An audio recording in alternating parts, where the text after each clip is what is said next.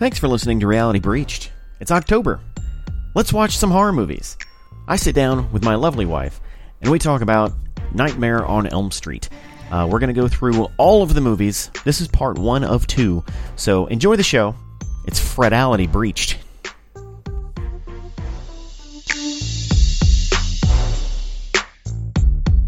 Hello and welcome to a very special episode of Reality Breached. I'm your host, as always, Sergio Lugo. I have someone who's never been officially on an episode of Reality Breached with me. Well, no, not with you. That's right. I have my wife, Ariel Blackwell. She's she's braving the wild. Braving my what? How do we put? Shit, I don't know what to say. She's jumping into a. You don't have to say anything. Just let me talk. Yeah, just talk. No, you take it. Well, no. She's braving one of my annual traditions here at Reality Breach, and that is taking a beloved film series and just kind of power watching all of it and commenting on each movie in podcast form. The first one we did was Fast and Furious. I did that with Robert Morris. It was a blast. He hated them, and then he loved them. Second year, me and Reed did Mission Impossible. This year, for Halloween, we are going to watch all of the Freddy movies, which are the Nightmare on Elm Street films. Most are from the 80s, yes. But some of the latter ones, are from the 90s. This is going to be a 2-part episode where we knock all of those out. We've already watched the first 4 Nightmare on Elm Street movies. It's kind of a mixed bag. But I want to start off with, babe, why the Freddy movies? Why? Why is this the project that has you saying, I want to do it? Well, one, because it was my idea. So let's throw that out there. My idea. No, it's... Freddy Krueger's the most, to me, most iconic. And he's funny. He's the most charming asshole I can think of. Okay. It's scary. And I watched them whenever I was so little. They came out before I was fucking scared to death. But then as I got older, they were funny as hell. And then I fell in love with them. I don't know. It's good. And there's good, strong female characters that are heroes. Yeah. I don't know. Why are you putting me on the spot? Because I want to know. But, I come at this from a very different angle. I literally had only seen maybe one of them. I'm more of a Jason guy. So I'd seen Jason versus Freddy, and I'd seen... Or Freddy versus Jason, whichever one it is. I'd seen bits and pieces, and I understood the conceit of Freddy. But I just never got into it. Even working at the video store when I was a kid, I just never watched them. That's a fucking shame. Isn't it? Who raised you? So, watching all these movies with someone who loves them and is like, no, here's a part. Come watch this part. Oh, yes. And you were even spitting out lines as he was saying them in some of these movies. Yes, in my Freddy Krueger voice. In your Freddy Krueger voice. So, it's an interesting watch, knowing that you love it, and I'm green. Completely green. Yes. And a lot of what I understood about the series is confirmed, but a lot of what I understood about the series is completely wrong.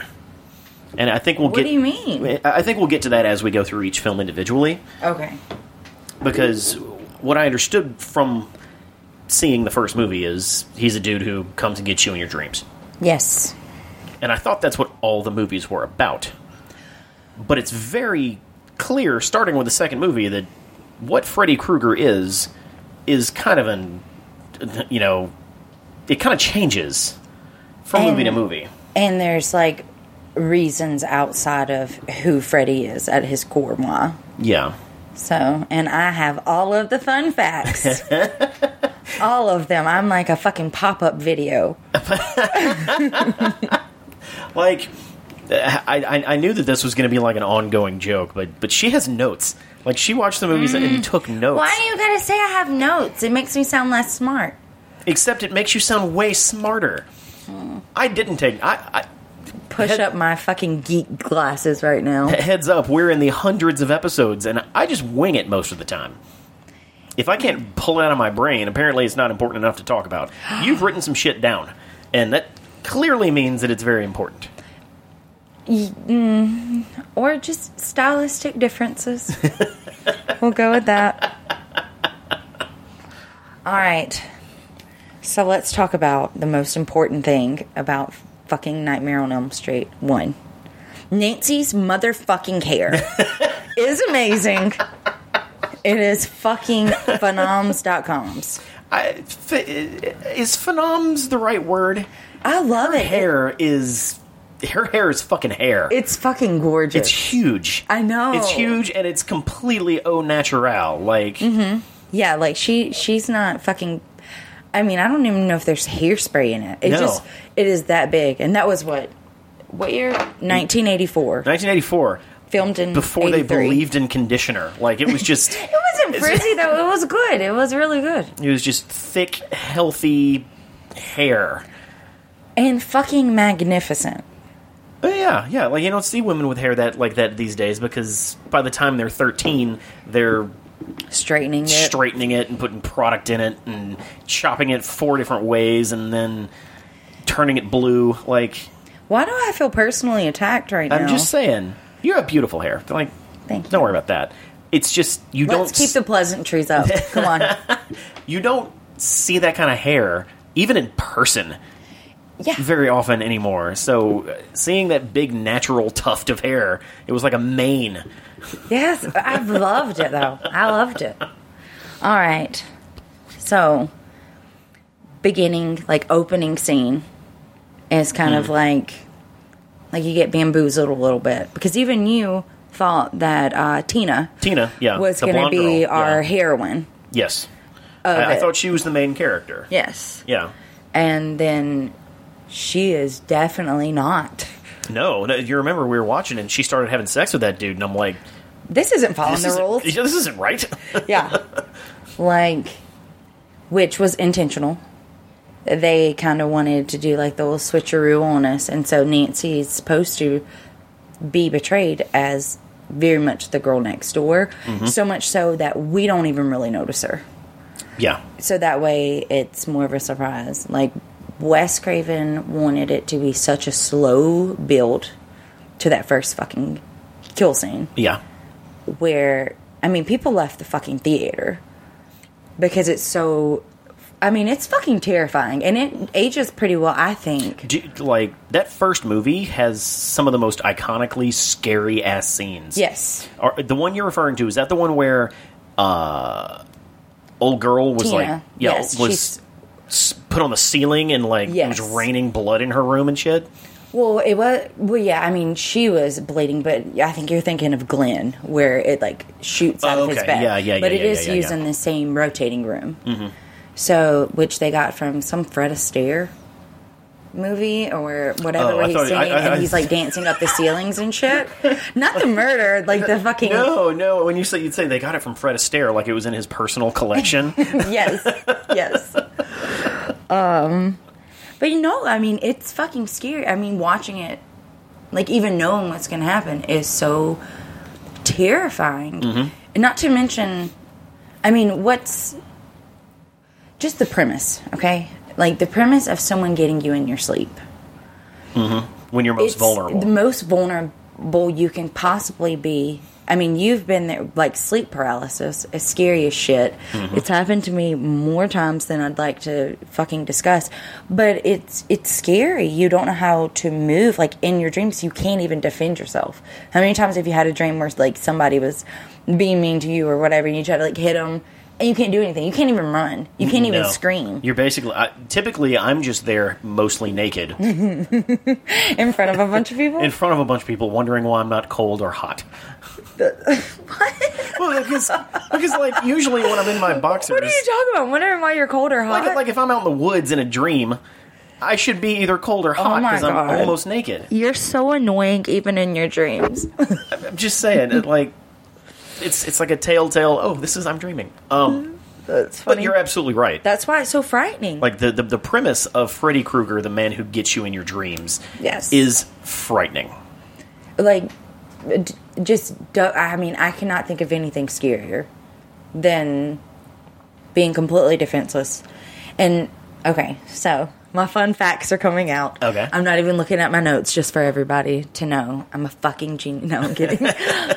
So Wes Craven got the idea from, there were a stream of news articles. I want to say it was LA Times, but don't take me to whatever on that. Okay.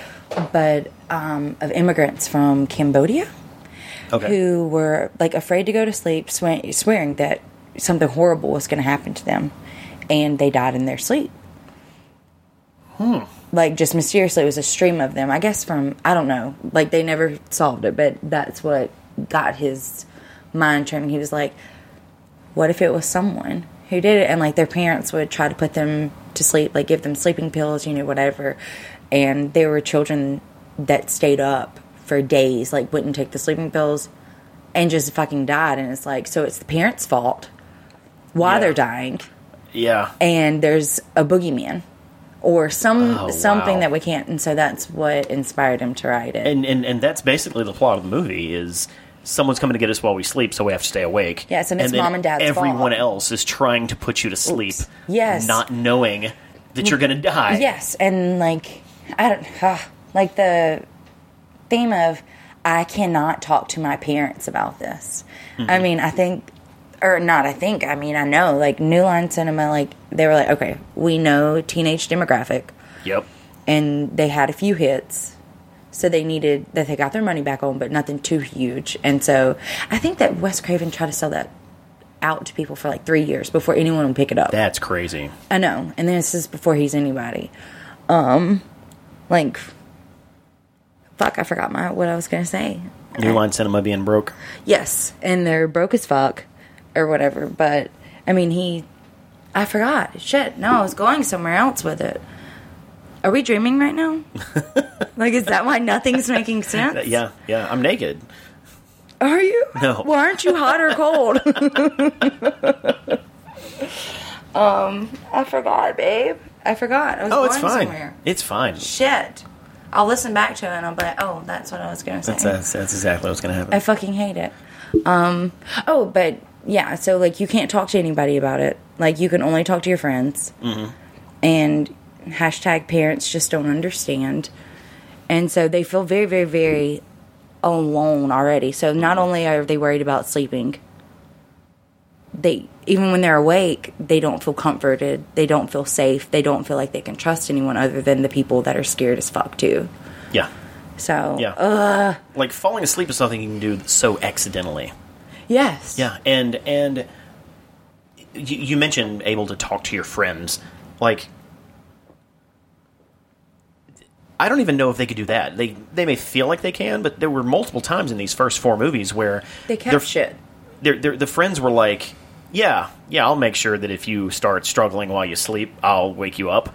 And then they were just snoozing right next to him, not actually giving a shit what might happen. That is true. And, like, whenever... And I think for Nancy, she'd been having dreams for so long about this guy, but she just never said anything. Because, I mean, we say, I had a bad dream last night. Most of the time, people don't give a shit after that point. Mm-hmm. It's like, I had a bad dream the other week, too, and, like, you don't go into it.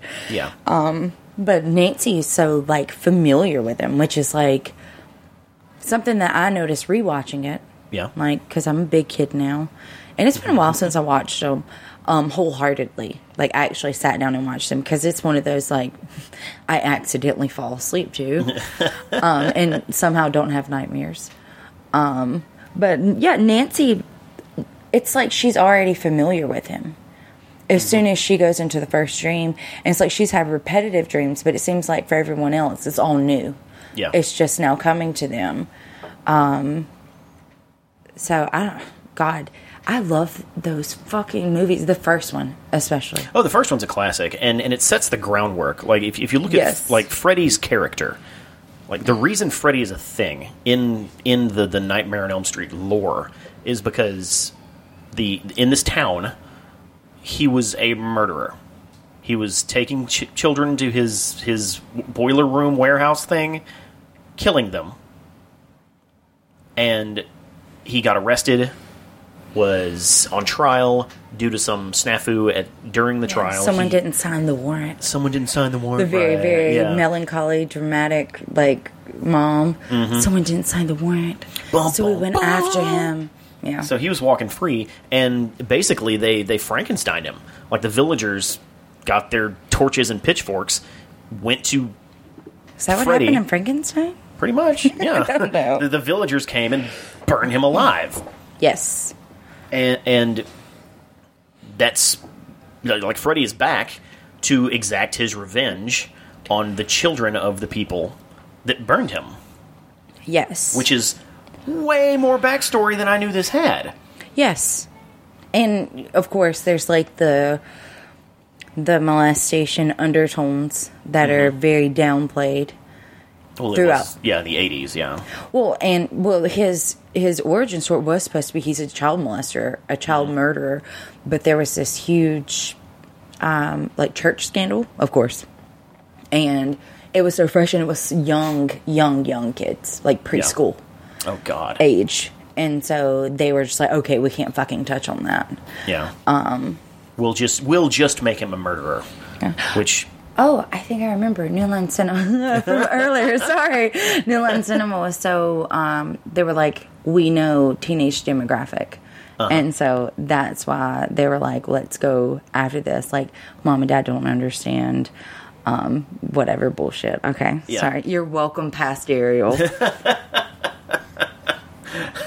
Sorry, I had to. Yeah. It came to my brain. One thing that is not apparent in the backstory is why Freddy is a goofball.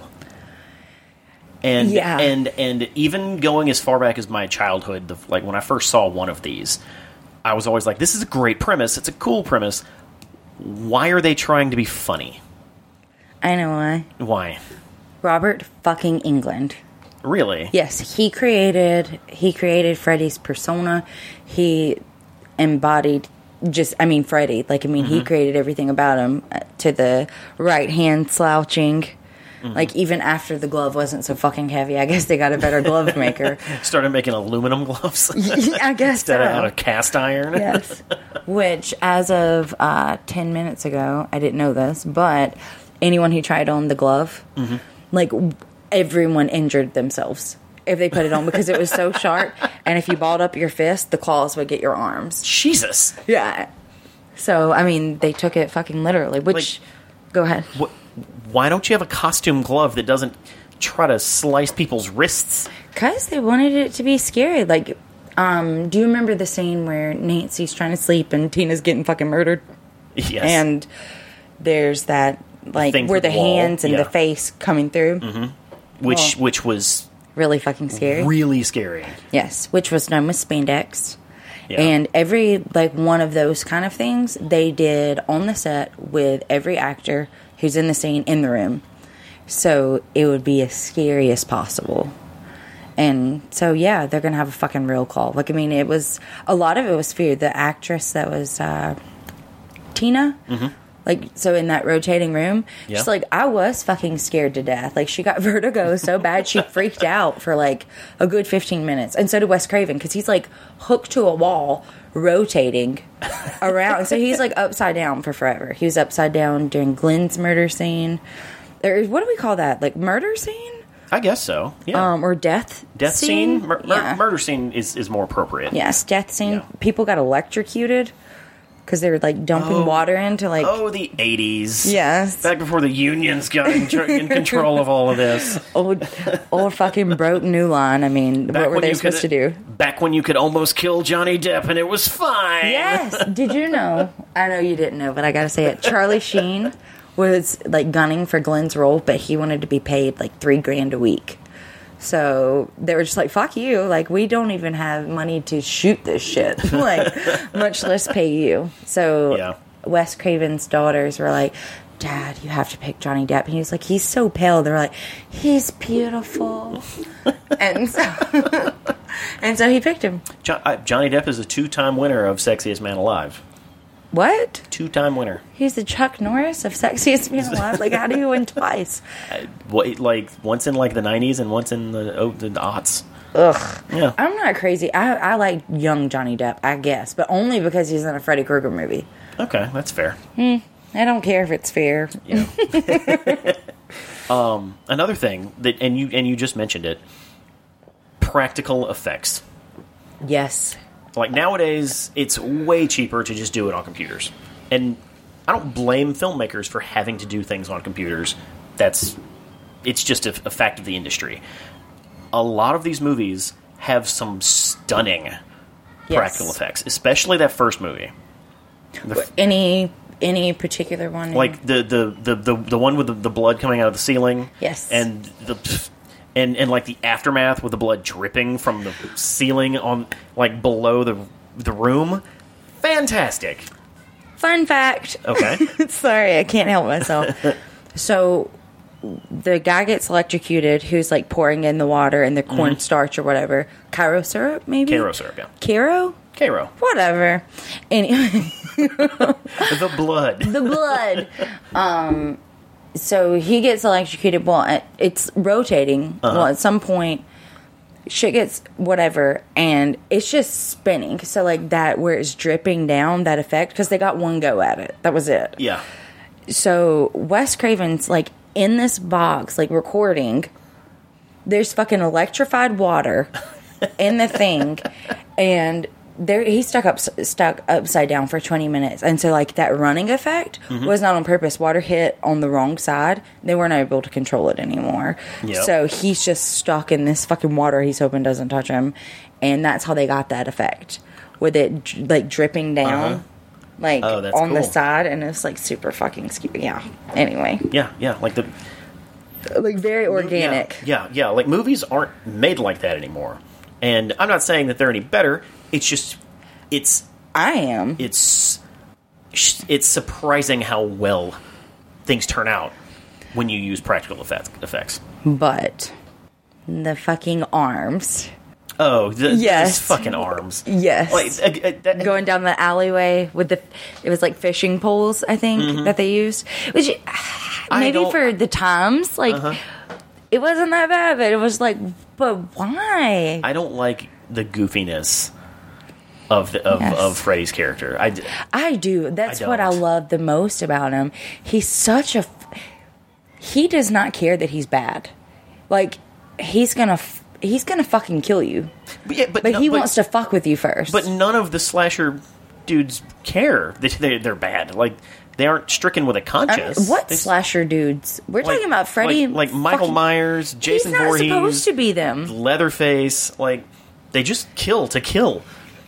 Yeah, but he's, like, back for revenge, and so he's toying with them. I mean, any fucker who's going to kill kids, like, he's going to be... Maybe Freddy's just not all there. Who knows? I don't know. Like, he's fucking scary. Like, he's scary, but he's also just a dick.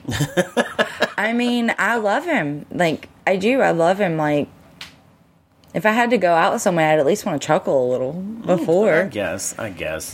I know you don't like it, but it's like one of the things that makes him so... It makes him unique, I'll give you that. Well, yes, I mean, he's funny. I mean, he's instantly... What the fuck is wrong with you? I mean, he's almost lovable if you don't think about the fact that he murdered a bunch of kids. True. Like... actually, I still love him. I don't care. Yeah, like it wouldn't surprise me if you wanted to buy a Freddy Krueger plush doll, you know? What are you talking about? We have those. You bought them for me. Not the plush doll. Why not? I'll check Amazon. Okay. Before we move on to the second movie, what else do you have to say about the first Nightmare on Elm Street movie? What else do I have to say? You want all of my fun facts? I'm just kidding. Do we need to talk about the house? Oh, well, the house is so iconic, which I think is actually a good segue into the second movie because it focuses more on the house, and that's his connection to to the Freddy like universe or whatever. They take the name of the movie very literally, going from the first movie to the second. It's like, oh, the nightmare is still on Elm Street. Yes, and it's Freddy's Revenge. Yeah, like it is. Remove the entire cast of the first movie, replace it with an entirely new cast in the same house. Yes. Same area, same town. Yes. Hold on. I know that there has... Oh, we have to say this. Like, or I have to ask you, like, how... This was 1984 when it came out. Uh-huh. Like, I don't know. I'm not a huge movie buff, but how much, like, influence do you think that movie had on other ones? Like, Keita and I were watching it, and we were talking about just how fucking scary it is. And you think about Inception. It was so thrilling because, you know how it feels whenever you're dreaming, like those constant themes that show up. Do you think that it spiraled off anything? Is there anything that you can think of like that? I wish I was more of a movie scholar. I'm sure our friend of the site, Jordy, could answer that question really well. When it comes to horror movies, I would say absolutely. It's very iconic and influenced a lot of different things. It was really part of the huge wave of teen slasher films from the late 70s through the 80s. However, again, I don't know the specific things that it influenced. Oh, just had to ask you. Put you on the spot. I don't have like a good like. Well, I think that I was genuinely just asking what you thought. Yeah, like my gut feeling says no doubt, absolutely. But no name drops. But yeah, I don't have any name drops on it. No. Okay. Last thing I want to say about the first movie, the ending. Yeah. So there's an ending, and then there's another ending. There's the ending where Freddy disappears.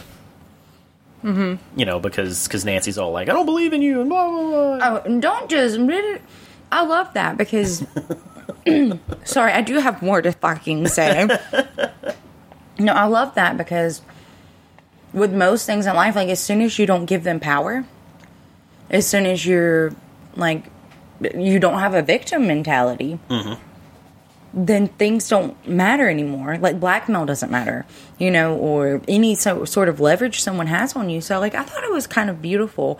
Except for, like, her mom's skeleton, like, going down. And it was just like, what the fuck is actually happening? And then that end scene, they shot, like, 4 different versions. And then they ended up using, like, all 4 versions. Oh, God. Like, mixed together. Yeah. Yeah. Like, the ending was fine. And then they added another 2 minutes that's just ridiculous. So you were fine with the conclusion of Freddy going away? Yeah. But then that actual, like, last, like, what the fuck is happening? Well, basically, nobody's dead. And then we're going to pull, what was it, Nancy's mom through the window of the door? Yes. Or what was clearly like a mannequin through the window of a door? I think it was the same mannequin am I thinking of the wrong movie where she's running down the hallway holding the baby? I don't think that was the first movie. Okay. They're starting to blur together now. Yeah. Alright, I'm done with this. Alright. So, I think we can universally say the first Nightmare on Elm Street is a fantastic movie. Yes. 1 year later... minus the creative mind of Wes Craven, New Line Cinema has greenlit Nightmare on Elm Street 2, Freddy's Revenge. Why was Wes Craven not there? Okay, so Robert Shaw, or Bob Shaw? Bob Shaw. Yeah. Well, I think his name's Robert. Yeah. But whatever. So Bob Shaw and Wes Craven were feuding, apparently, like, a lot during shooting the first one. Wes Craven read the script, which was, like, from somebody at New Line, wrote it. He wasn't feeling it. Wes and Bob Shaw. I keep wanting to call him Robert. That's what he is in the fucking opening scenes. I don't know why I'm remembering that. But they didn't speak for a couple of years afterwards. Oh, wow. Yeah, and I think that,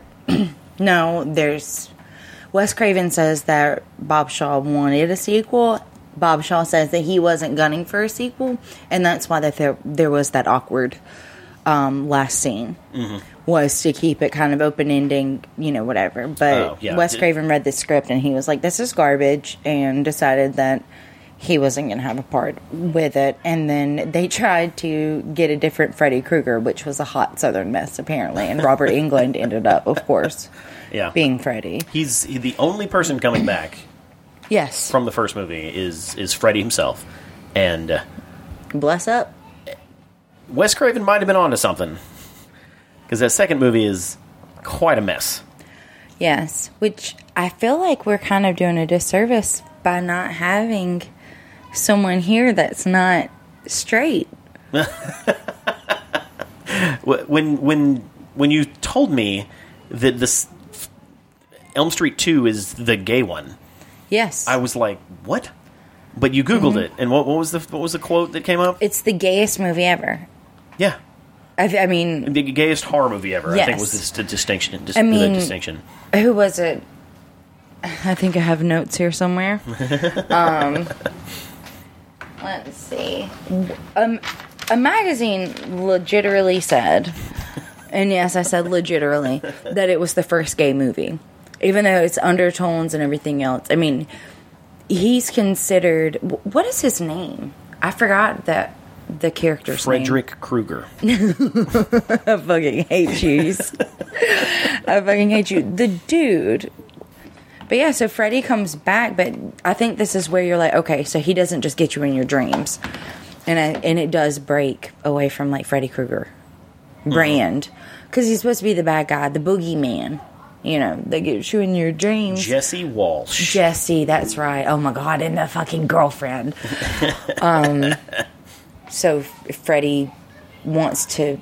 It's possession. It's a possession movie, which is really fucking weird for Freddy. And, like, Freddy's not really in the movie much. No, it's very much a movie about Jesse. Yes. And like, him having to deal with Freddy basically just stalking him. And being inside of him. Yeah. It's like, hey, buddy, I'm in here. Bring me people to kill. Yes, he needs souls of children. Yeah. And then we get bamboozled, which this is one of my, like, I was, like, yelling at the TV a little bit because Jesse has a knock at the door, and they open it, and I can't remember the girlfriend's name, but you see this huge, magnificent fucking 80s hair, and you're like, Nancy, is that you? But Heather Langenkamp's not in the movie, and it's this... Which she looks like somebody. Like, she looks like a Judd sister or something. I'm just saying. Not in a bad way. That's funny. But yeah, you think it's fucking Nancy at the door, and it's most certainly not. But he, of course, lives in... What is the address? 1638 Elm Street? Something like that, yeah. Like, I should know that. Every town has an Elm Street. Yeah. So the conceit is Jesse moves into the house. Jesse's family moves into the house, and... It's the same house that Nancy lived in, and it's 5 years later, and Jesse finds Nancy's diary in the top of his closet, and they're reading about how Nancy was terrorized by Freddy in her nightmares, and she watched old boy get murdered across the street, and blah, blah, blah. Her mother apparently killed herself in the living room, so, like, the mother dying, that's explained away. Glenn's dead, so...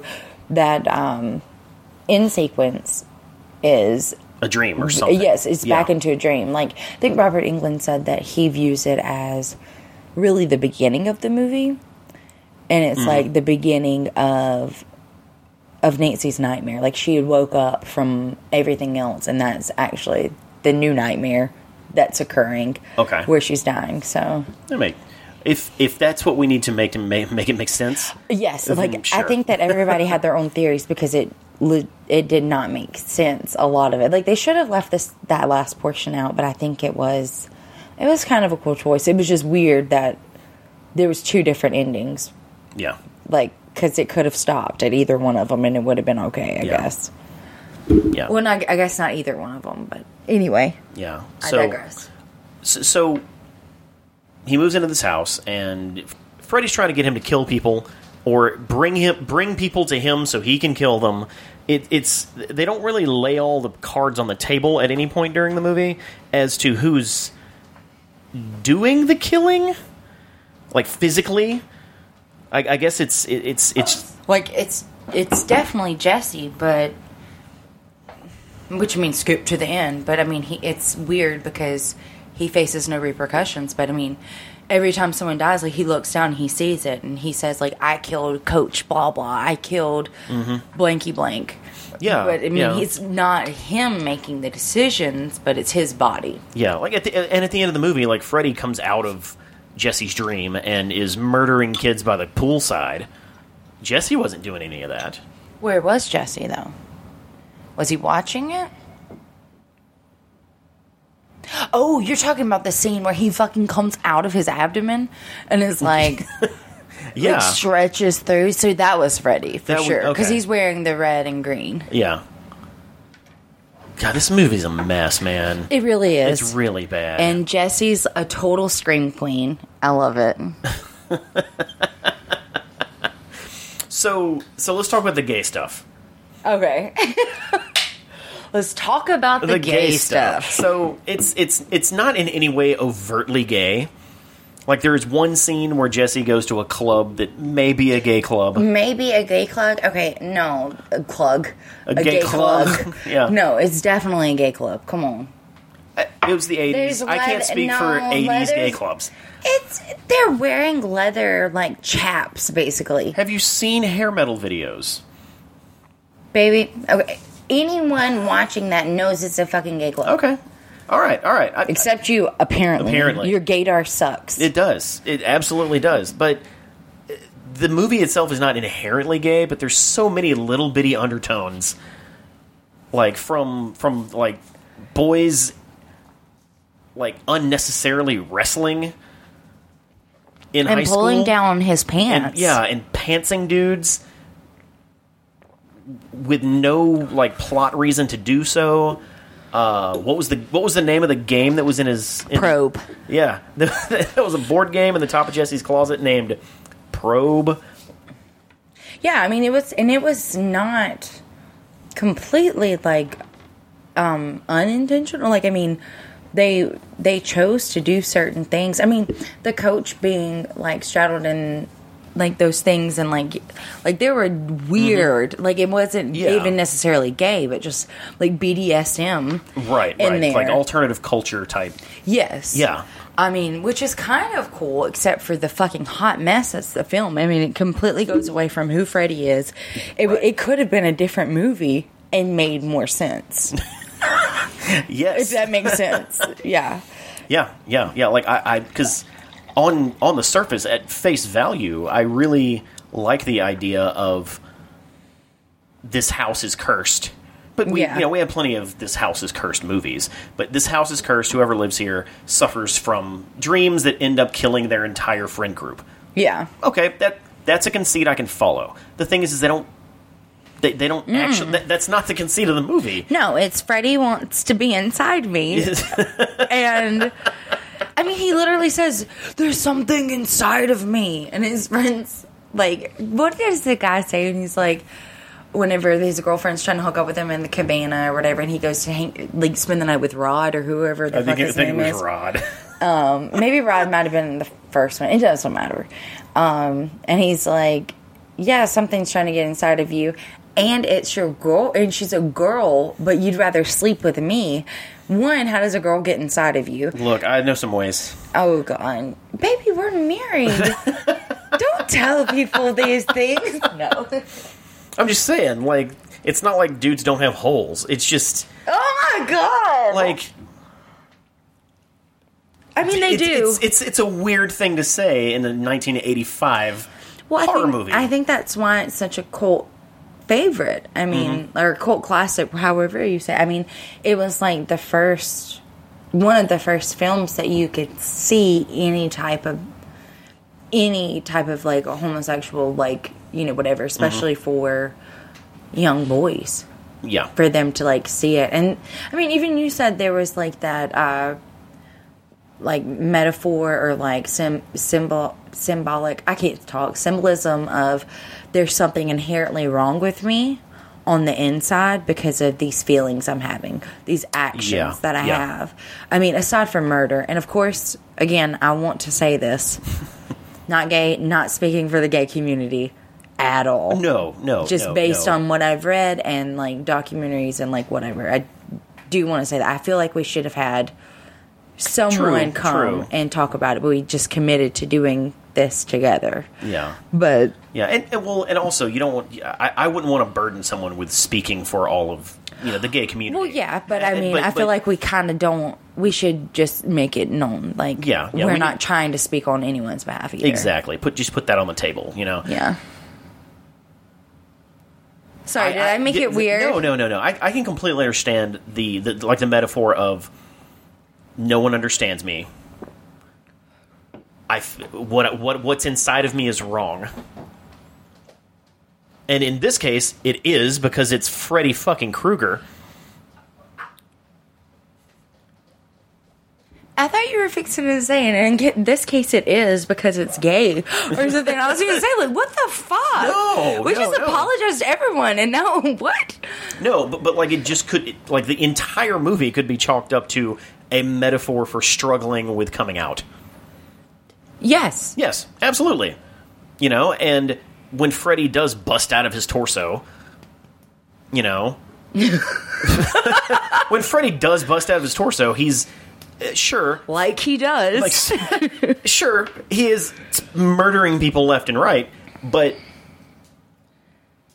that could be, again, I'm speaking from a point of ignorance, but like him coming out. Yeah, it's like, this is me. This is who I am. How do you deal with who I am? Like in taking out the haters, kind of. Like, no, I don't. So Freddy in the third act, Freddy's just a really fierce Twitter handle. Yes. I don't know. I feel like and maybe us, we've talked enough about the gay stuff. Like, I get it, and it's really the only redeeming quality of that second movie is being able to see it as like a iconically gay movie. Yes, I mean, and like my notes go as follows: what the fuck is happening? Lisa's motherfucking hair. Which Lisa? That's her name. Lisa, yeah. Lisa's motherfucking hair. Oh, you're all my children now. Like Freddy saying that, it was so sick. Like, it was one of the lines in the movie that made me just cringe. Mm-hmm. Because it's like, we know what a sick fuck you were. And you're all my children now. It's just like that predatory, like, ugh. It made me want to vomit. I didn't like it. And then, what the fuck is really going on? Dog babies. Why isn't he in jail?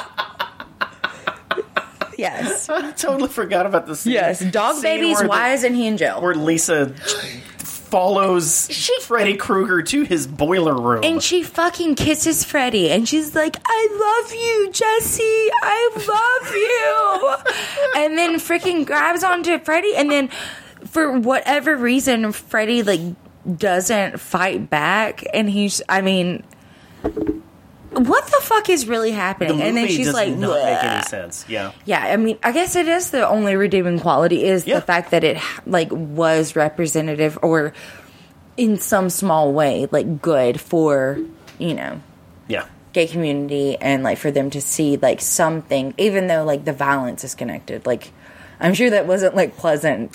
Right. To be like, hey, I see myself in this movie, but there's murder. Yeah, I'm going to take you to see a movie that I really identify with. What? Murder. No. Which I feel really bad because I don't really have much to say or much care for the second movie at all. And that in and of itself says a lot. Also, it was just kind of fucking garbage. Male protagonist. Just saying. Well, no, and I mean, I've said that from the beginning. Like, that was supposed to be It is, and most of them strong female characters. You know what? I fucking take that back. It had a male protagonist, but by the end, the hero is Lisa. Yes, Fucking and Lisa. it is. Yeah. Like, I mean, she's the heroine, and whatever. But I didn't care much for her character either. No. I mean, it was just it was very shoddy, like just the entire thing. It Yeah. was a little too cheeky, and I like cheeky, but it was a little too cheeky. It just needed something more. It was a fucking hot Southern mess. Southern mess. Yes. Hot Mess Express. Okay, so 2 comes out, is critically panned across the board. So New Line takes it into a different direction. Wes Craven comes back. And Right? Yeah. Yeah, and Nightmare on Elm Street 3 Dream Warriors. Dream Warriors is released in 1987. 87, yes. Oh, good Because there's job. a 2-year gap. And this is an even... Like, it's even more of a departure from the first 2 movies than I thought it was going to be. Really? Yeah, because this one is completely set in basically a mental institution Yes. where children are being treated for various things. Most of them are sleep related. Yeah, well, I think that most of it was like they were... Like, because Freddy is making them kill themselves. Yeah, I'm sorry. Yes, it's about suicidal kids. Yes. Yeah, so- but it's still Freddy during sleep, so it's not like But too far away from But it. if you have 2 movies set in high school, and then your next one is set in a mental institution. Well, yeah, but they're still Yeah. high school aged, so I guess that's why it's Yeah. not as... Which, I mean, you gotta shake things up. I mean, Yeah. you got a gay one, a crazy one, a regular. I'm just kidding. And this one we have a nice smattering of characters that are very diverse. Yes, There's our first black character. a black character. There's a handicapped character. There's a mute character. Yeah. I mean, it's kind of beautiful. Yeah, there's an Arquette character. Like, You're so dumb. You say Arquette like it's a fucking Baldwin character. yeah, there's more than one Arquette. There's a few Arquettes in Hollywood. There's David. There's Patricia. There's That's the only 2 I know. got to be more than that. I think their dad was famous, right? David, is David Arquette Dewey? Yeah, Like, Yeah. the Cox lady, what's her name? Courtney Cox's Courtney ex. Cox. Yeah. Okay. And you're right. It's still a film about children.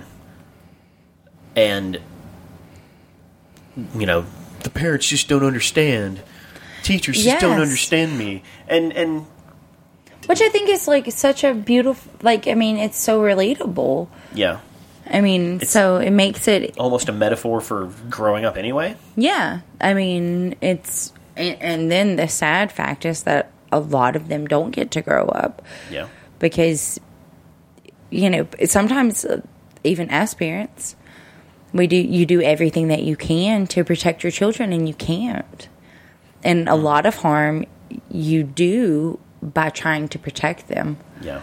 And there's no right way or wrong way or whatever. And obviously, this isn't about Yeah. parenting. Like, we're not going to do a full-on parenting episode or anything. but Not yet. Kidding. No, we're not. We're probably not. Reality Babies coming to you 2020. We interview No. the kids now, and then in 10 years we interview them again. It's like mom and dad were the worst. They fucked us up. What is it? Irrevocably? I can't say it. Me neither. Irrevocably. Irrevocably. Irrevocably? There you go. Irrevocably. That sounds right. What? No, but watch. Someone's going to, like, text you or email you and you're just like, that's not even what that word means, you fucking idiots. So we mentioned that not Freddy's back, but Wes Craven is back. And Nancy. And Nancy is back. Why is Wes Craven back? How do we know how that happened? No, I think enough time passed. So it was, what, 1987? Yeah, it was 2 years after the second movie. Yeah, so I think that Wes Craven just wrote a new one because it's written by Wes Craven, but I'm really not sure what the backstory or anything. I wish I was. I'm running out of fun facts. God damn it. But what I really like about that film is what kills them are their weaknesses or like their troubles. Like Right. the girl who wants to be famous. You know, Freddie's all, welcome to primetime, bitch, you know, and And she gets pulled into the TV. yes. And there's just like the visual of her charred body just shoved into the television. You know, that was a pretty strong visual. And this movie, going back to, you know, what the stuff I said about the first movie and it having such great practical effects. Everything in this movie outdid that first one practical wise. Like the whole television sequence. yes. I don't remember which death it was. The snake death, where the room just tore apart around them. Oh, yes. No, I remember. That's when they all go into the dream together, which I think is really, Yeah. really cool because, like, whenever you have lucid dreams and you realize, oh, I'm dreaming right now. And have you ever experienced Yeah, a lucid yeah. dream? And then you kind of can shift the dream a little bit the way that you want to. You're And, I more in the mean, driver's seat. Yeah. Yes, I mean, I think it was beautifully handled. I mean, again, back to the you can't punch in a dream, or like whenever in the first movie, Nancy's trying to run up the stairs and they have like the Bisquick and they're trying to like run up or whatever. Like, I think that it was neat because sometimes you can pull Yeah. certain things into your dreams, and I thought that was really neat. Like, I love that. Yeah, and like I wasn't really satisfied with the explanation they gave for why Patricia Arquette's character could bring other people into her dream and jump into other people's dreams. Yeah. Because I don't think they ever told us why that's a thing. No, they didn't. I think But- it was more of a play on, you know, just the lucid dreams. Yeah, because it's really what makes that movie work so well is the fact that we're all going to go to sleep together and we're going to fight Freddy together and we're going Yes. to use our in-dream abilities to defeat this monster. Yes, which is a nice contrast to we can't lean on anyone, we don't have anyone, we need our parents because they're completely isolated from anyone who loves them. And so they have, I mean, it's like the Breakfast Club of horror movies. Like, they're all just so different and there's no reason for them to be connected, you know? Yeah. So, I mean, it's really nice. And Nancy coming back where we know that she's still torn up. She's still broken. She's still dealing with things. She's taking some sort of medication that keeps you from hitting REM. Keeps you from dreaming. Yes. Yeah. Specifically so she doesn't have to deal with Freddy. Right. I mean, and I think that that's wonderful. And it was nice to see Nancy again, even though it had only been a few years. No, you know what was nice? What? Nancy's fucking hair. Yes, of course it was. It was fucking gorgeous. God damn it, her hair in that movie is brilliant. Yes. I know. And it was even better. It was a little more tame. Yeah. Maybe not as teased, but I mean, I think that her first hair was pretty good and it looked very natural. But yeah, she's just a little bit older. I do have to say, though, Heather Langenkamp. I'm not sure how to say her name. Oh, the acting. Oh, no, she is not an actress. Yeah, like the first film. She gets paid for being an actress. Yeah. She is not one, though. Like the first film, like her being young and naive and, you know, whatever, I think was more natural. Like, I'm not sure how much acting she actually did. I think that she was, like, a lot just herself. Yeah. If that makes sense. Like, I think it was a little easier for her. But trying to be this grad school scholar, you know, whatever. Yeah. What was she? I mean, she was a doctor of sorts, or at least She, well-versed she in went certain grad things. school, so that means she's not quite a doctor yet. Okay. But still, regardless, she's being portrayed as a medical professional. Yeah, and it's technically only been, what, 4 years? Well, 4 or 5 years. 87. But, I mean, she's on, like, 1983 is whenever the first was recorded, so it's only a 4-year difference. I mean, she's still very young. I don't think it's real time, though. I know, but like as a person, she was still. Okay. I know what you're saying. Like she was still so young. Actress, yes, and absolutely. it very much was evident that she was so young. I mean, she didn't bring any new wisdom. I mean, she almost sounded like. I mean, because you remember in the first film, she's like, Mother, just listen to me. You know, I mean, it was almost like, but Daddy, I love him from The Little Mermaid. Like, again in this one. So it was, I was glad she was back, but it was still a little bit like, a little cringeworthy. Yeah. I 100% agree. Like, it was really, really cool that she came back. Yes. You know, because you inject a character with the knowledge of the actual problem into this plot. You are furthering the plot along in a way that previous films could not have been. Yes. And it almost makes up for the fact that Freddy's Revenge was such a hot mess. And like, what is it that you always say? A dumpster fire? It is a dumpster fire. Yes. Yeah, that second movie. Yes.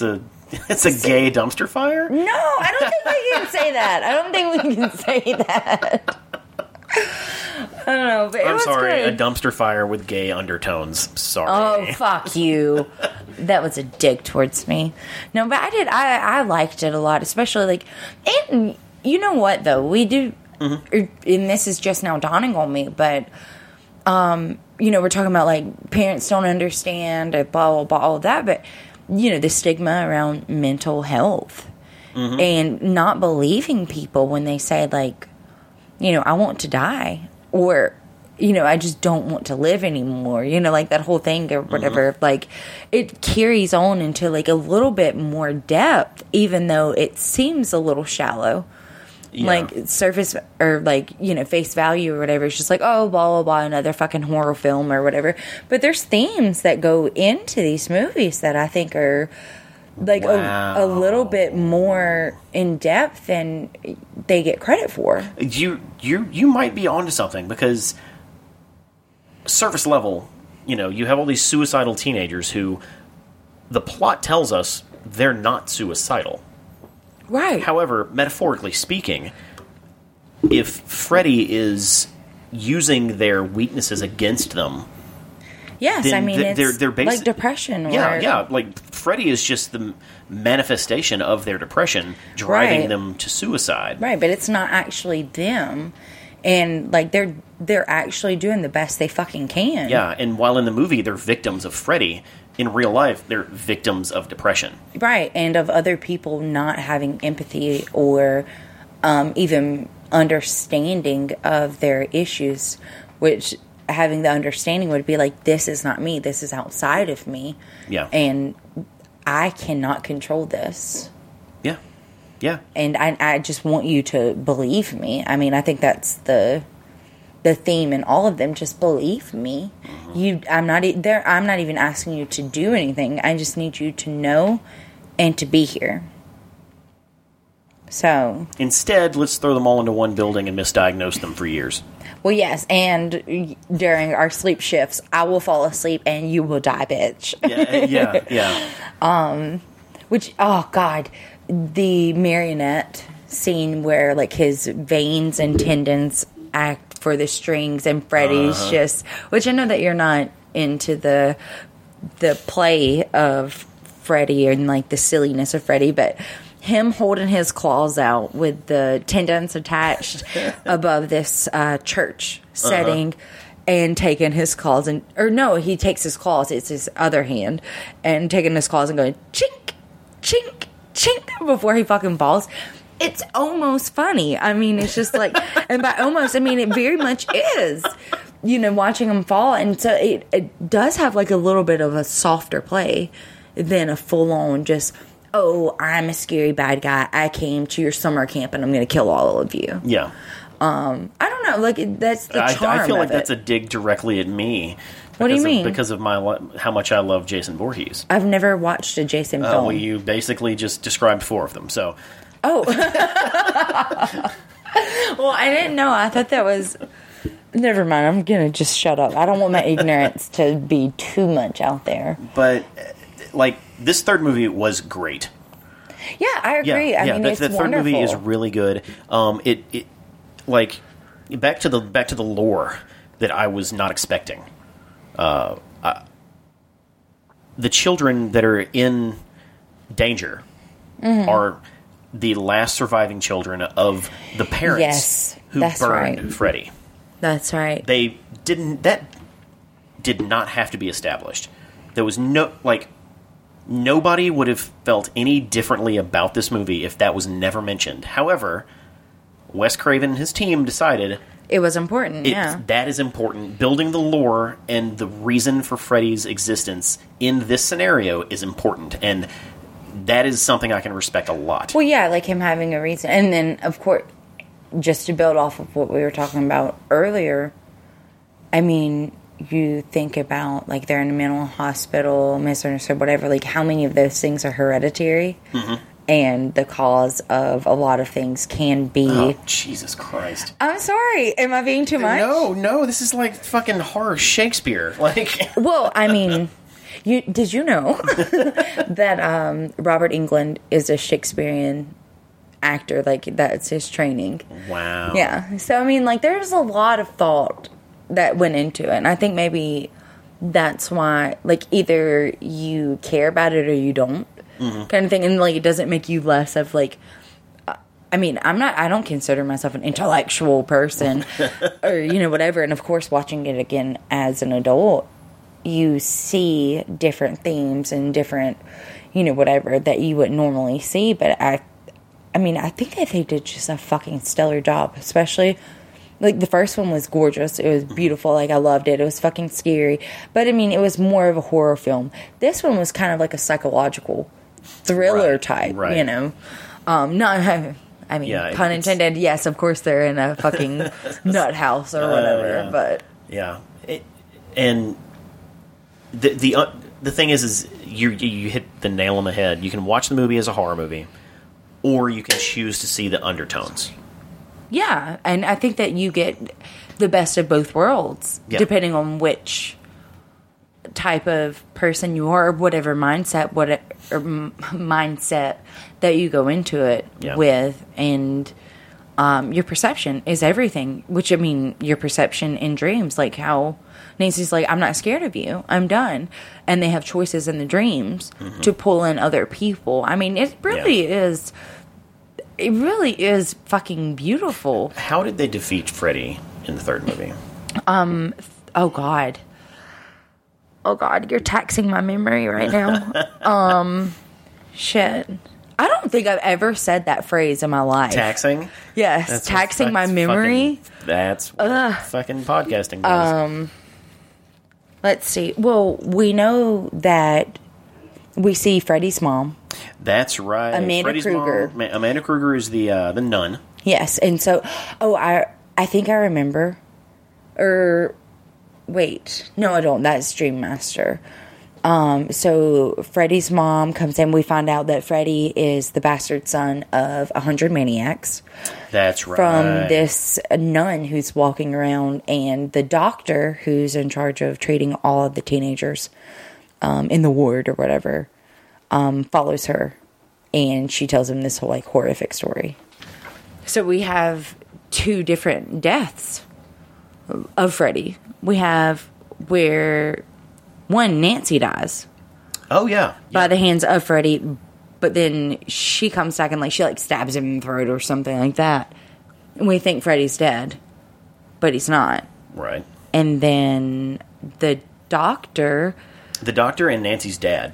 Yes, because which we find out at the end that the nun is Amanda Kruger. Right. Because we see her walk to the... What was it? A tombstone or something that says Amanda Kruger, or was the nun Amanda Kruger? I don't know, but like basically the ghost of Freddy's mom. Yes, yeah. But was she actually whatever? But she says you have to bury the remains in hallowed ground. Hallowed ground, yes. And so Nancy goes back and sees her dad, which of course, I mean, her dad was so unhelpful. Which we didn't talk about that, but her dad's the lieutenant, and he arrests her friend uses her as like cat and mouse or whatever to like find the the friend, because they think that he killed Tina, and so they get to like hang out or whatever, and then Nancy fucking dies. And the doctor goes back, and he's, like, super fucking dramatic. It's like, you just met this girl. And he's like, if you won't do this for Nancy, I will, or I'll kill you, or whatever. And then they go and find the remains of Freddy. Yeah. The remains that Nancy's parents had helped hide because they helped burn him. Yes, not the remains from when Nancy tried to kill him. I mean, we thought he was dead, but he wasn't. Yeah, so... They get his remains out of, it looked like a Cadillac? Yes. Like the trunk of a Cadillac? And in this, like, junkyard, like a salvage yard or something, yeah. Yeah, and then they bury him, and they make the ground sacred and shit. Yes, with holy water. And he just, like, that he stole. Goes into the fucking Catholic Church.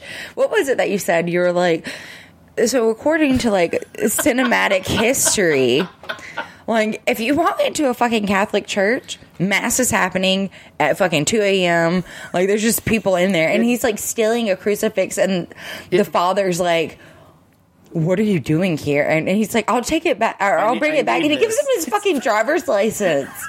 And what did you say? The sequence was hilarious. Yeah, what did you say? It's not a damn library. Yes. Please steal this crucifix. You can have my driver's license as collateral. Yes. Oh, that whole sequence... made sense. But it was everything kind of he did made sense, but it was so bonkers. Yeah, but you could tell it was like a lead-up scene, just so we would know. I mean, he steals Nancy's dad's liquor bottle. Yeah. To fill up with holy water. With holy water. I'm like, that's fucking great. That's fucking great. Yes, I mean, just he could. But I'm just saying, like, he could have stole a fucking goblet or whatever, like.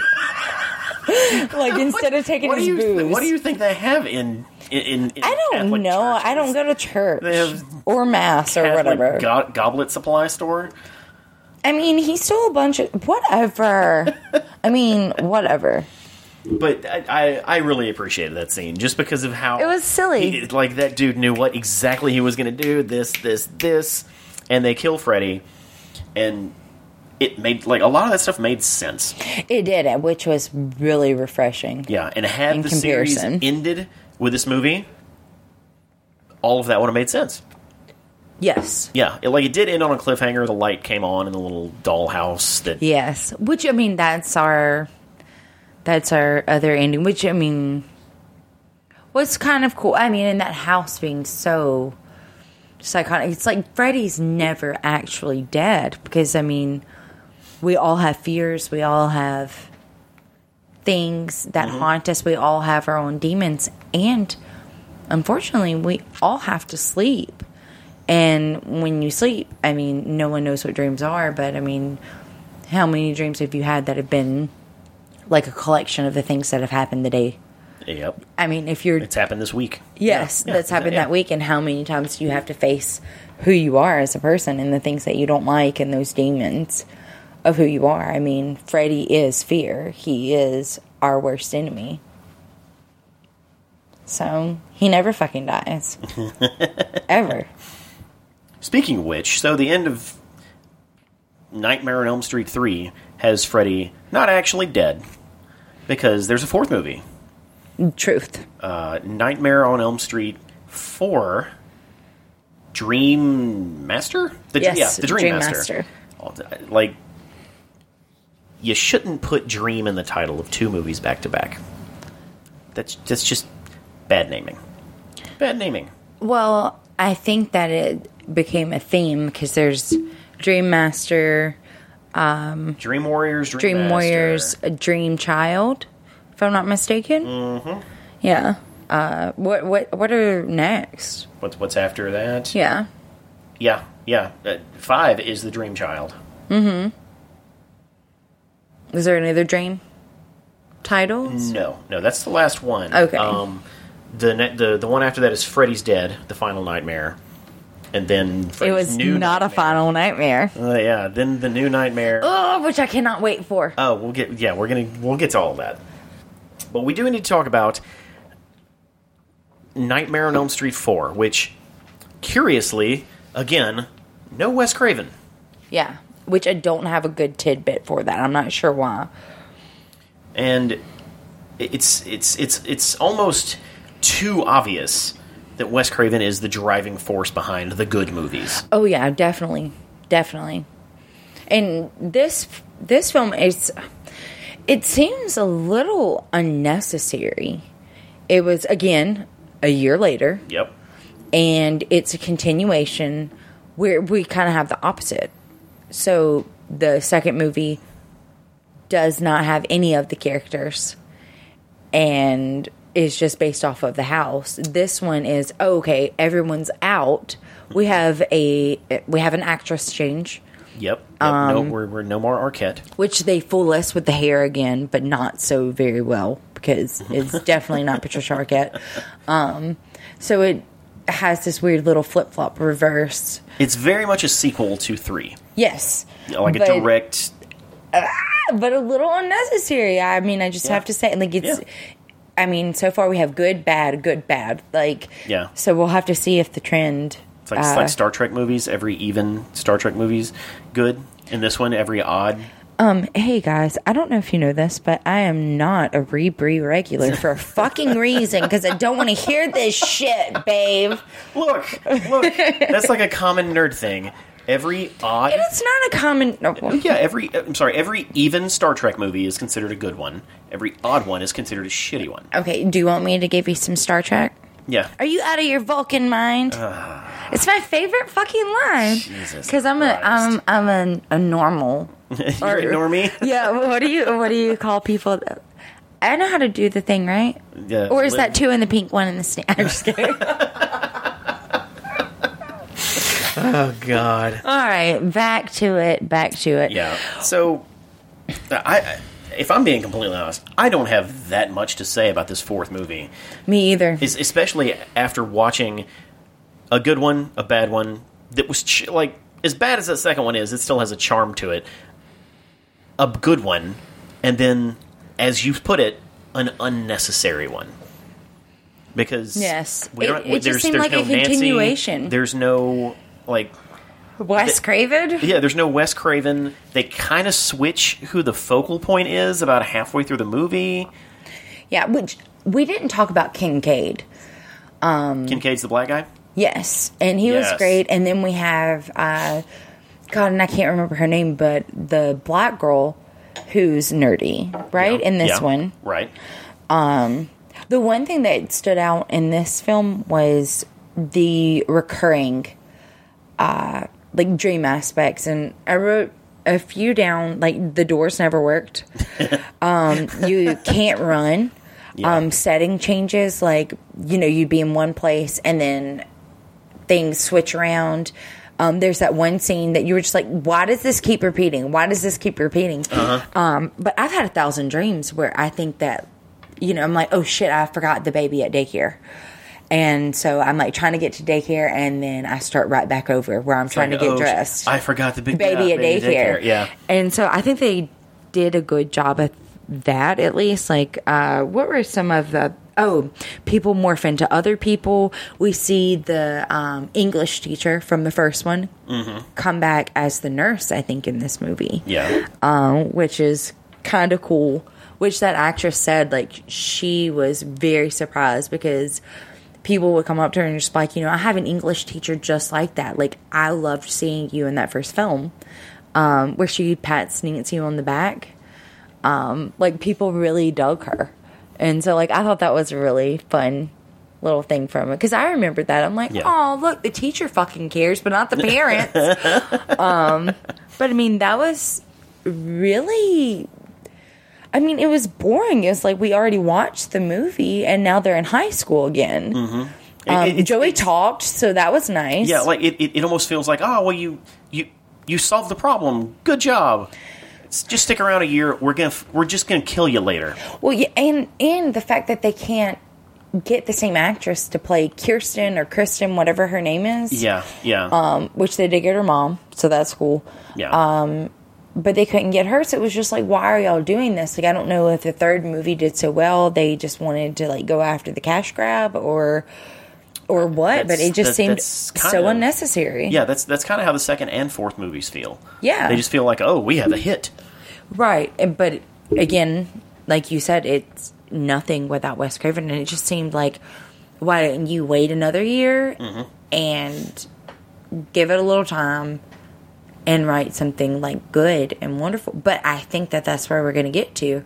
Dreamchild, I don't remember very much, but these next few movies, I know that there's some fucking gems in there. So I'm excited to watch them. I'm excited to see you watch them. And I'm fucking excited to watch them with commentary and remind myself of the things that I forgot. So I'll have fun nuggets. Fun nuggets. Fun nuggets. Let's see. Before we get out of here, I do want to point out a couple of things. We've already talked about how basically every movie has a strong female in them. Yes. That is something that Hollywood is not very good at doing. No. But the horror franchise the horror genre is unique in that there are a lot of strong female characters in it. But they're done that way because that's where you get the largest gap between victim and predator. The largest gap is going to be between a weak woman and a violent killer. Yes, and your killer is always a dude, it seems like, in most of these films. Which I know for Wes Craven, it was very much an intentional choice. He was like, I don't want to have these girls that run upstairs scared. You know, Nancy in the first one, she's setting booby traps. Even Kristen in this one, she's absorbing everything that her friends are saying to her. And taking tidbits away from these people she lost. And at the end, she's like, evil will see itself. And so it's like a completely different thing from the first one. But so, like, I don't know, you have like that I'm not scared, like I'm not going to do this, which was really nice, like as a woman, to watch those. And it's going to come up again later. I love that the bad guy that's coming after them, it has nothing really to do with their sexuality. I mean, I know there's that first film, but there's not a lot of sex. There's not. In these Freddy movies. There's a couple of gratuitous boob scenes in the second and third movies. Yeah, which we have the boob scene. And the fourth. Yeah, there were boobs where Nancy goes under. No, I do love that Kincaid brings fuck, bitch, dick, and everything into the third and fourth. Like, Kincaid was such a fucking great character. Like, I love him. And since we're possibly, maybe, we're definitely doing a Freddy versus Jason theme here where we come back for the Jason, right? We're going to do Freddy vs. Jason regardless. But we're going to watch the Jason films as well, right? That's, in the long term, that is the plan. I don't know if that's this year or next year, or I don't... I see. But, yes. Okay. Once Freddy's in the can, we're then going to... See where it goes. See where it goes. Okay, well, Kincaid's dog, his name is Jason, and it's been many a years since I've watched New Nightmare, but I want to say that Nancy's husband's name is Jason. That's so fantastic. If we don't have an inclination to do it, I think that we should remember those 2 points and make sure that it happens. Trust me, anytime the name Jason comes up in these, I'm going to be like, ha! Well, I know, but that's why I'm saying it now, so that way I can steal it from... Steal your glory. Very last thing I want to say about the last movie. In the mid-'80s, having a young, black, nerdy female in a film is so amazing. Progressive, yeah. That's what you said as soon as you saw her. Yeah. Because it completely bucks all the trends. Like, that exact character in every other 80s movie is a white dude. Yes. Period. Well, and I love the contrast between Kincaid and her because, like, they could have very well made her the angry black woman. Yep. You know, which, I mean, Kincaid... They already had one of those. Yeah, Kincaid basically was the angry black woman, but I mean, in a totally different way. And I love that she was this smart, beautiful person, and she didn't give a shit what, you know, these girls are telling her. Like, we have the girl that works out, and she's like... You know, oh, you're always worried about brains. What about this? How are you going to find a husband? And she's like, mind over matter. Like, get your shit together, bitch. Yep. And I love that. Like, she was very cool, and I hate that she died so quickly. And I hate that she had to have asthma. It's like, come on. Are you fucking serious? It's like, look. Apparently, in the 80s, asthma... and nerd are the same. Go hand in hand, It's like redheads and freckles. Like, it's the same thing. Apparently. But yeah. I didn't hate the fourth one, but it was better than the second, but it was definitely unnecessary.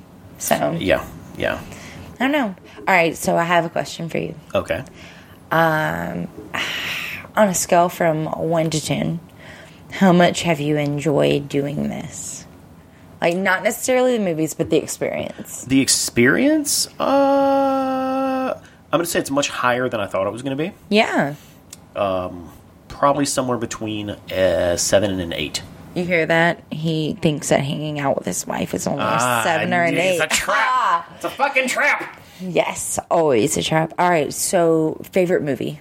Of those 1 through 4. 1. 1? Okay. Close second would be the third one. Yes. Yeah. The third one, the first one's great for me. Mm-hmm. The third one, it was a little bit more fun. And I do have to, like, the lines, like him being, I'm going to do my Freddy voice. Okay. Sorry, kid, don't believe in fairy tales. And, welcome to primetime, bitch. Like, I love those so much. That voice, like, my sisters are just like, Ariel, do it. Ariel, say it. Ariel, say it. Like, welcome to primetime. So, wow. I love the third one. The one-liners, which I know you don't like, those were fucking great in that movie. And I know I've touched on this twice already, and I just have to go out of my way and say it again. Mm-hmm. The practical effects in the first and third movies were so are good. Amazing. Yes. Amazing. Like, it's 2019. Get your shit together. Sorry. It's 2019. These movies were made 30 years ago? At least 30 years ago. Yes. I don't know how they did a lot of those effects. Like, I just straight up don't know. I do. Well, of course you do. But just as a movie goer, you know, nowadays they just click some shit on a computer and boom. Yeah, like they had to be very innovative, and someone had to figure it out. Yes, and then they had to do it, and then they had to do it again, and then they had to do it again until they got it right. Well, and even more so, like some of those things, they only had one shot. Mm-hmm. Otherwise, because I mean, they waited and they ruined the set. You know, to get that one shot. Yeah. Which is really cool, and I love that. I love that you care about the cinematic, process. Oh, absolutely. So much. Let's go make out like we're two kids in a movie theater. Pop some popcorn. How's the song my go? God. No. We have to talk about the score before we go. Okay. That score. Fucking money. And was it... Oh, I can't do it. You'll have to put like a little insert here for the like the thing is, like, they wrote it to give you like that major chord, and then or minor chord rather, and then they threw in chords that don't make sense, accidental notes. Mm-hmm. And just for it to keep you like, wait, what is this? It's not aesthetically pleasing, or it shouldn't be, not aesthetically, but I know what you're talking about. Pleasing, auditorily pleasing. Yes, pleasing, but it is, and it's so good. And then we have the 1, 2, Freddy's coming. Oh, you sounded like any of that, huh? Yeah, I do because a lot of the films pan to those small children. Yeah, I think I just hate nursery rhymes. Oh my god, you're such a bitch. They're dumb as shit. They really are. 3, 4, better lock your door. Yeah, But- apparently Johnny... No. It was Heather Langenkamp's boyfriend. They were sitting like at a piano or something while she was filming. And Wes Craven had wrote 1, 2, Freddy's Coming For You, like the whole little bit.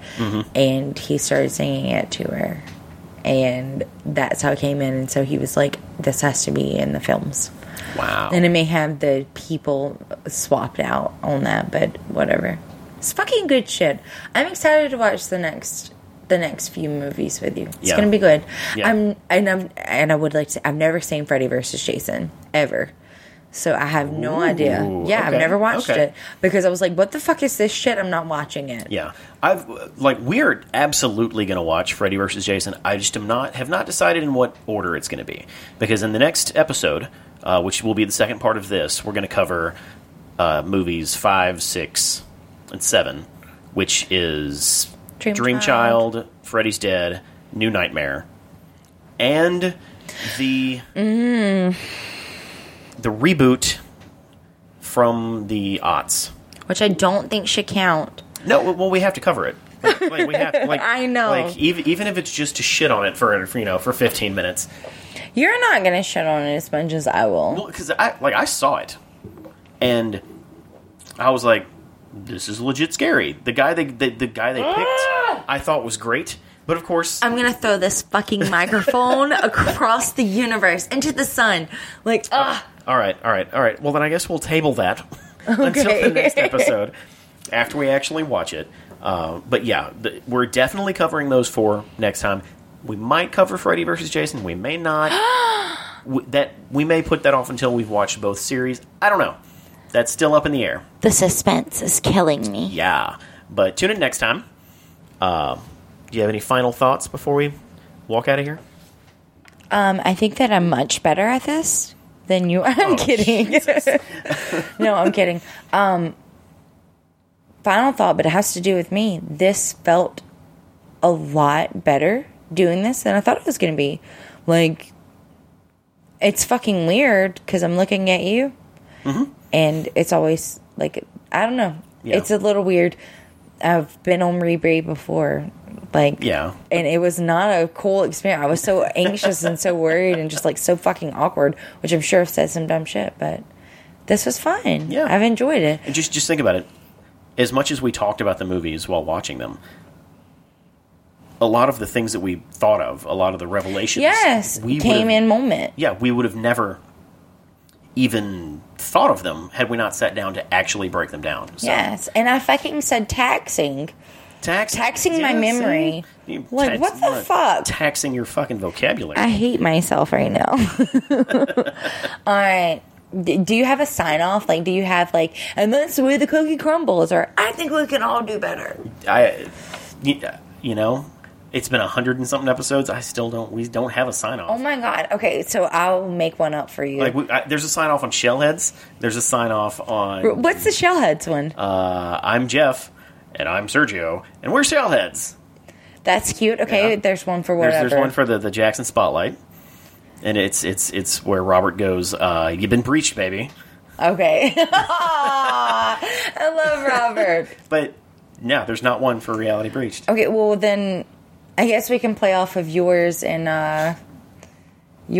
Jeff's, or your and whatever. I'm not a fucking English major, so I'm Ariel. Are you feeling text? Yes, I'm feeling fucking text. So I'm Ariel, And I'm Sergio. and we're fucking married.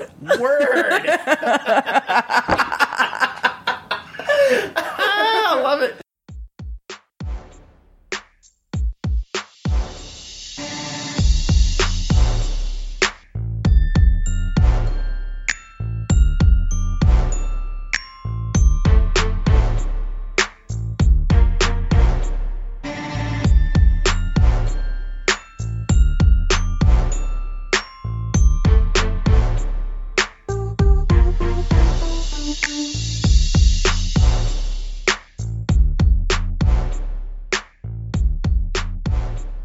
Baby, wouldn't it be fucking insane if I died before this came out Oh shit. in my sleep?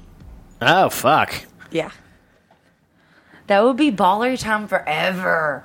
That'd be scary. No, it'd be fucking cool. Like, that's the way I want to go out. In fact, I want to be murdered.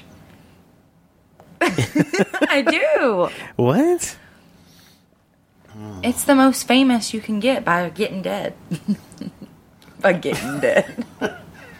Yeah, my poor uncle, he got dead. He got dead. Thank you for listening to Reality Breached. Don't forget to check out our other podcasts, the Black Pocket Podcast and the Reality Breached Local Spotlight, all available on realitybreached.com.